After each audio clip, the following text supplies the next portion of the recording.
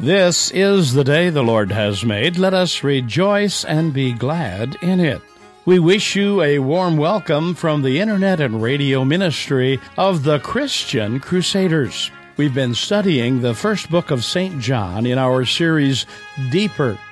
Please stay with us today as we talk about some deeper truths John shares with us in our message entitled, The Deepest Truth of All.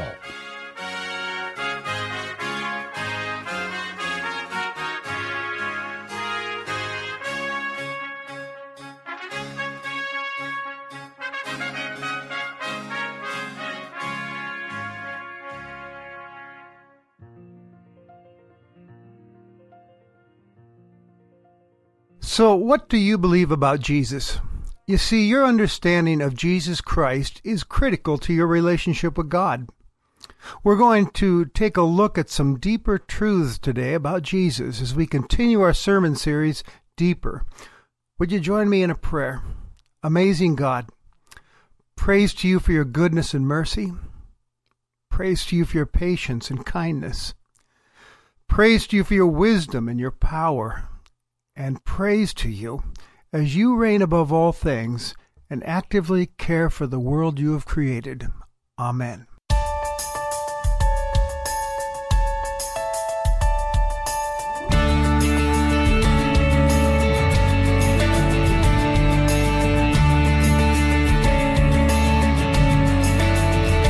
The church is one foundation, is Jesus Christ, her Lord. She is his new creation by water and the word.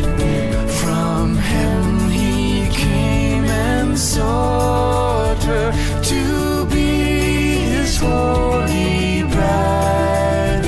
With his own blood he bought her, and for her life he died.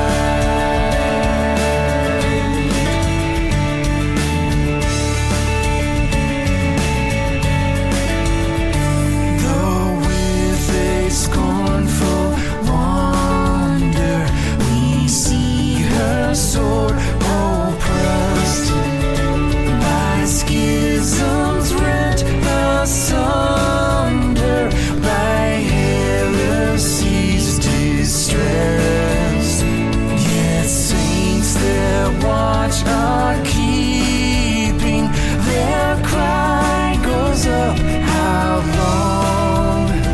And soon the night of weeping shall be the morn of song.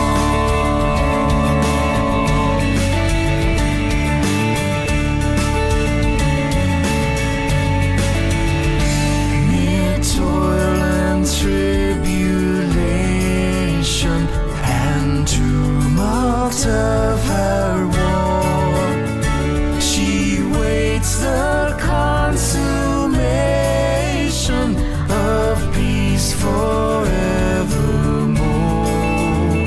till with the vision glorious her longing eyes are blessed, and the great church victorious shall be the church at rest. And the great church victorious shall be the church at rest.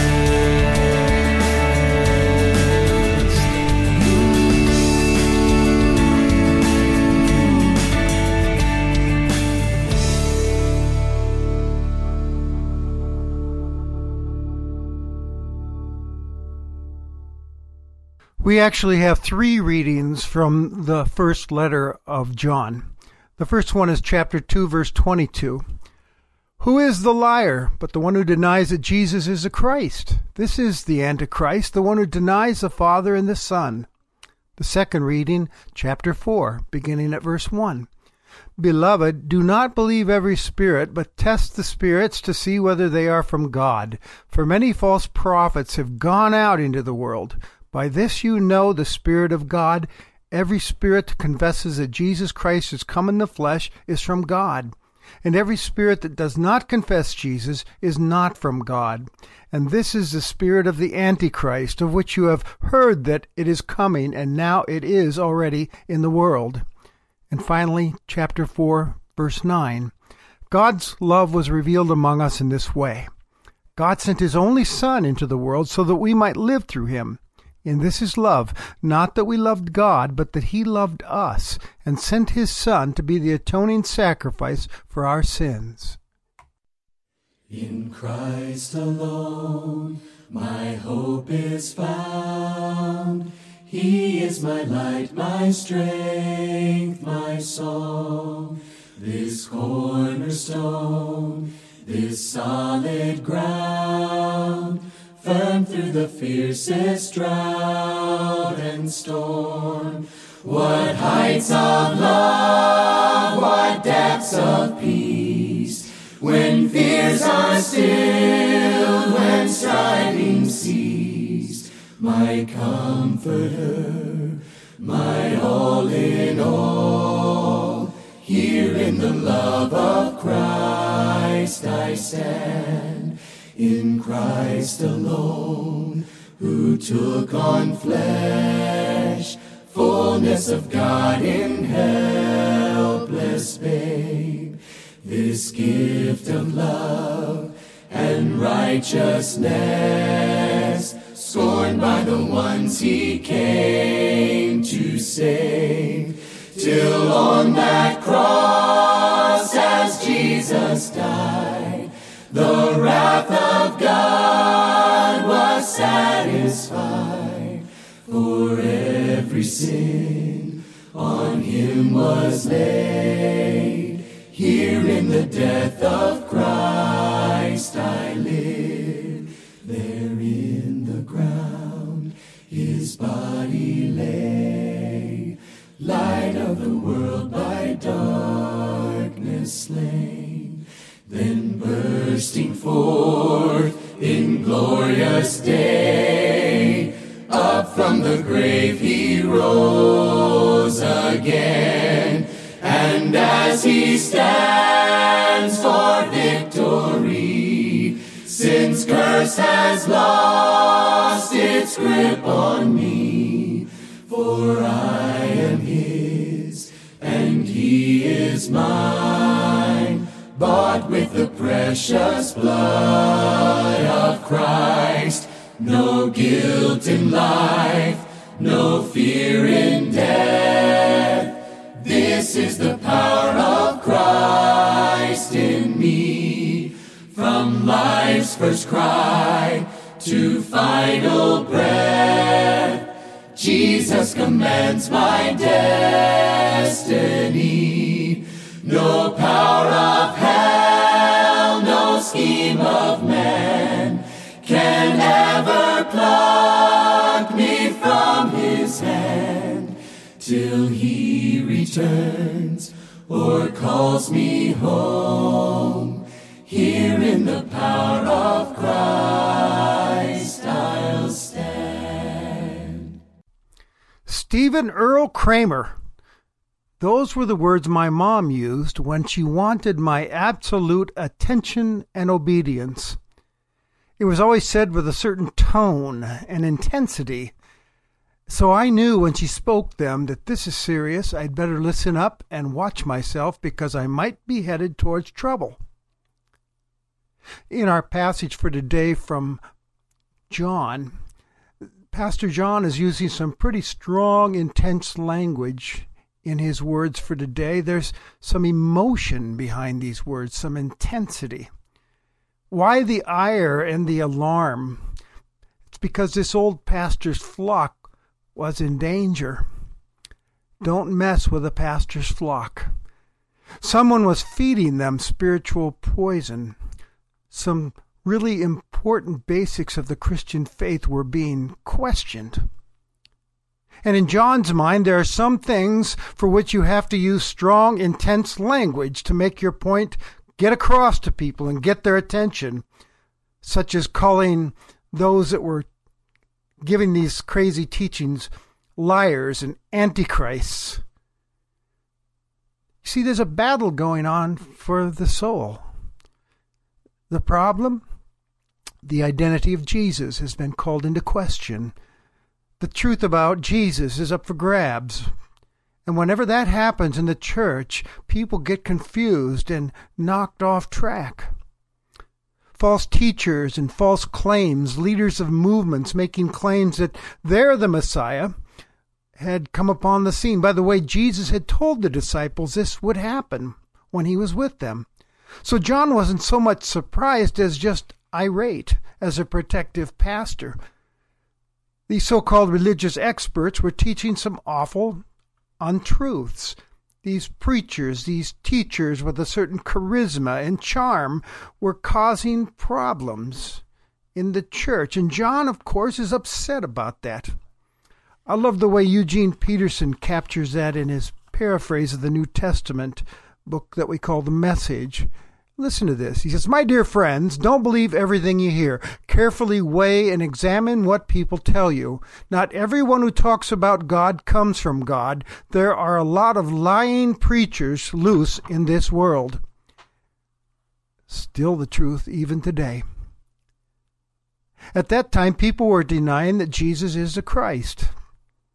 As people still deny that today. Denying that he was the Messiah, that God had promised his people, the one that the Old Testament pointed towards. There were other preachers that were denying the divinity of Jesus. He's just a man, they said. He's a good teacher, went a little crazy at the end. He was delusional. Others were denying the humanity of Jesus, reasoning that in their own minds that God sees the material world as something that's evil and unclean and the flesh is bad. Therefore, God would not operate like that, coming in the flesh, as the gospel says. They concocted then some sort of thinking that this was all some sort of illusion of some sort. Well, what's at stake in all this is the all-important Christian teaching on the incarnation of Jesus Christ, his identity. You see, the incarnation is an all-important doctrine of the Christian faith. We celebrate it at Christmas. Christmas, you see, is more than a birthday or a holiday. It's a life-saving truth for the world. It's about the Son of God coming into our world to rescue and save. That's why we sing in the familiar Christmas carol, "Hark the herald angels sing, Hail the incarnate deity." Christmas, you see, is not about sentiment, but salvation. It's a life-saving truth. It's interesting when you look at the Gospels and their Christmas stories. We have them in Matthew and in Luke. John. Matthew and Luke have a lot of things to think about. The angels and the shepherds and all of those things that go into the Christmas pageants that we go to. But in John's Gospel of Christmas, there's no baby in a manger, no angels, no shepherds, no talk about a virgin birth. Perhaps John felt that all of this was too distracting to the main truth. So he begins his gospel, Christmas. "In the beginning was the Word, and the Word was with God, and the Word was God, and the Word became flesh and dwelt among us, full of grace and truth." He wanted to make sure that his reader didn't miss the truth about who Jesus is. That Jesus is the Son of God. First of all, that he's divine. He is God revealing himself to us in the flesh. In Jesus, we get a picture of God and what God is like. One time in the upper room before Jesus was to go to the cross, Philip said to him, one of his disciples, "Show us a Father." And Jesus said, "Philip, all this time I've been with you and you still don't get it? If you've seen me, you've seen the Father." So Jesus shows us what God is like. In Jesus, we see that God is compassionate toward the hurting, toward the hungry and the lowly. In Jesus, we see that God knows us and values us, that we are of more value than many sparrows. In Jesus, we find that God hates sin and death. At the tomb of his friend Lazarus, Jesus wept. His criticism of the Pharisees' hypocrisy shows us as well as our evidence of how God despises sin. He forgives the sinner. We find Jesus as doing the gracious thing, not writing people off as lost causes. That God values serving and justice and kindness, and that he is love, that he's like the most loving Father imaginable. In Jesus, we see he's big, in charge of the world, with power and authority over everything, life and death and storms, you name it. He's true God in the flesh. But John points out that Jesus is also true man. He was 100% human being, as well as 100% divine. He came in the flesh, God in the flesh. He wasn't just a spiritual apparition or an illusion of some sort, as those false teachers were claiming. So in Jesus, the physical creation, we see being actually reaffirmed. Not something to be appalled by, but that God actually loves his creation, that he made. He loves us so much he entered into it by becoming one of us, and that has implications. What a tremendous compliment to human beings that God became one. And that God went to such drastic measures. He entered our world and became one of us, experiencing all that we experience. He knows how I feel. He's that great high priest who sympathizes with me because he understands what it means to hurt. He understands what it means to be disappointed. He understands what it means to be hungry or thirsty or to have your heart broken. And not only that, we see that Jesus is the prototype, isn't he? He's what God intended for humanity to be in the first place. Loving God, loving neighbor perfectly. And John says, in Jesus, not only do we have true God and true man, in Jesus we have the perfect sinless sacrifice for humanity's sin. He's the perfect man who lived the perfect life, making him the perfect payment for human sin. As God invites us to a restored relationship with him through his Son. The last part of our text tells us that God in his love gave us this gift, Jesus. He's God's love gift to us that we might live through him, that we might have life instead of death. And this became possible for each one of us through the atoning sacrifice for our sins at the cross that Jesus made, and the resurrection that then affirmed it. So we have three basics of the Christian faith before us in today's passage. That still stands. It hasn't changed. Jesus Christ is true God. He's true man. He's God's perfect sacrificial gift of love to rescue us from sin and death. So any preaching, any teaching or talk about Jesus that is less than that is not the truth, so don't you buy it. These are lies that can be toxic to your spiritual health. Jesus is so much more than what some may say about him. He's the Son of God, the Savior of the world. He's your Savior and my Savior, and he stands alone above all others. I love this statement by John Stott. To relegate Christianity to one chapter in a book of the world's religions is to Christian people intolerable. Jesus Christ to us is not one of many spiritual leaders in the history of the world. He's not one of Hinduism's 330 million gods. He's not one of the 40 prophets recognized in the Quran. He is not even, so quote, Carnegie Simpson, Jesus the Great, as you might say, or Napoleon the Great, or Alexander the Great. To us, he is the only. He is simply Jesus. Nothing could be added to that. He is unique.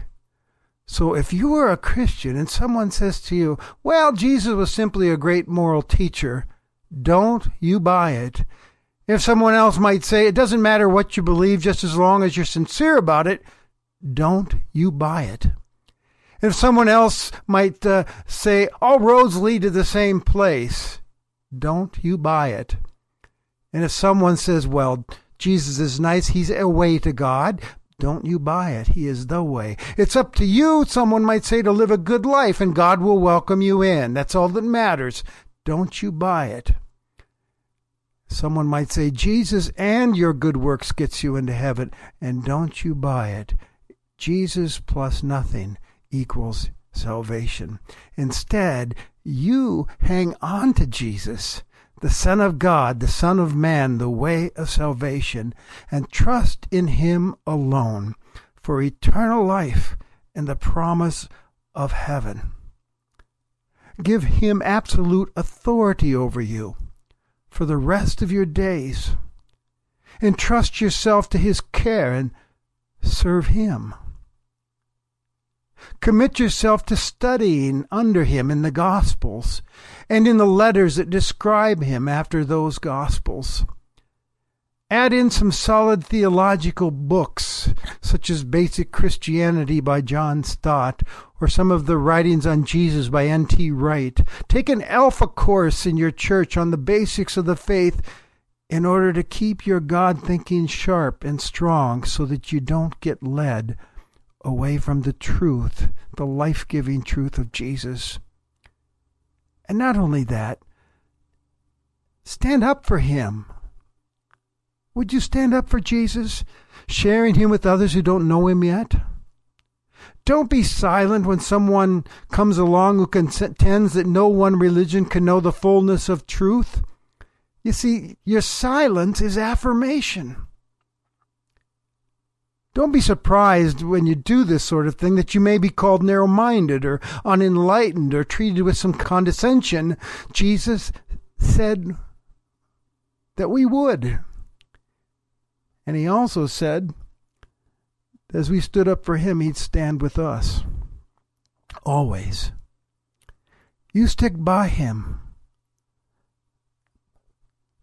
Letting people know that he's the way, the truth, and the life. Moms and dads, teach it to your kids. That's your responsibility. Disciple them as to who this Jesus really is. With your friends, share him boldly, without apology. Give them this truth. I'm a fan of a Christian writer, Tim Keller. And in an essay in his book, A Place for Truth, Tim Keller claims that he often hears people say, I don't know which religion is true, or no one can know the truth. According to Keller, this often leads to a conversation that goes something like this. Listen to him. I'm talking to someone who does not believe in Christianity or Christ. At some point, he or she responds to me suddenly, wait a minute, what are you trying to do to me? I respond, I'm trying to evangelize you. You mean you're trying to convert me? Yeah. You're trying to get me to adopt your view of spiritual reality and convert me? Yeah. How narrow, how awful. Nobody should say that their view of spirituality is better than anybody else's and try to convert them to it. No, no, no. Everybody should just leave everybody else alone. Wait a minute, I say. You want me to adopt your take on spiritual reality? You want me to adopt your view of all the various religions? What are you doing to me? What you're saying is you have a take on spiritual reality and you think I would be better off and the world would be better off if we adopted yours. I have my take on spiritual reality and I think mine is better than yours, and I'm trying to convert you to mine. So if you say don't evangelize anybody, that is to evangelize me into your Western white individual privatistic understanding of religion. Keller concludes, so who's more narrow? It's not narrow to make an exclusive truth claim because every religion makes an exclusive truth claim. Everybody has their take on reality. Everybody thinks the world would be better if people over there adopted my reality. Everybody. Narrowness is not the content of a truth claim. Narrowness is our attitude toward the people who don't happen to share our point of view. Truth is truth. Finally, if you're someone who's unfamiliar with what I've been talking about today and you have questions, or you've had questions, I encourage you to act on this truth today and place your faith in Jesus Christ and what he's done for you. Ask him to come into your life and take over, for He holds the key to life. He's the way to God, the truth that saves, and the life with God that lasts forever. Amen.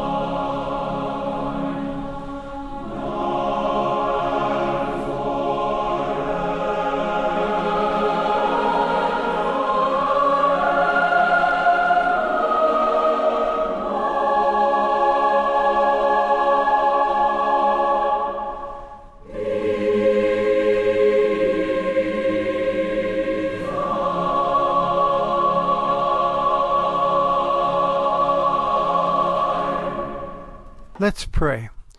Lord, thank you for the firm foundation of truth that is ours in your holy word. Help us to keep our eyes on Jesus and to stand firm on the gospel truth that there is salvation in no one else, for there is no other name under heaven given among mortals by which we must be saved. Amen. Now as you go on your way, may Christ go with you. May he go before you to show you the way, behind you to encourage you, beside you to befriend you, above you to watch over, and within you to give you his peace. Amen. You have been worshiping with the internet and radio ministry of the Christian Crusaders. We pray today's message has encouraged you to place your faith in Jesus Christ and what he has done for you. Ask him to take over your life, for he is the way to God and the truth that saves, and the life with God that lasts forever. Christian Crusaders is a nonprofit ministry supported entirely by the gifts of our listening audience.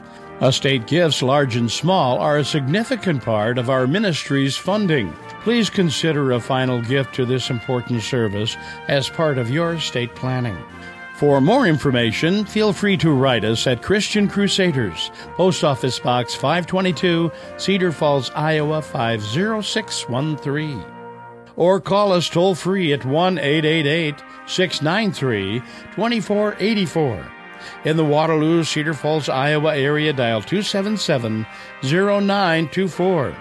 We thank each of you for your gifts and prayers.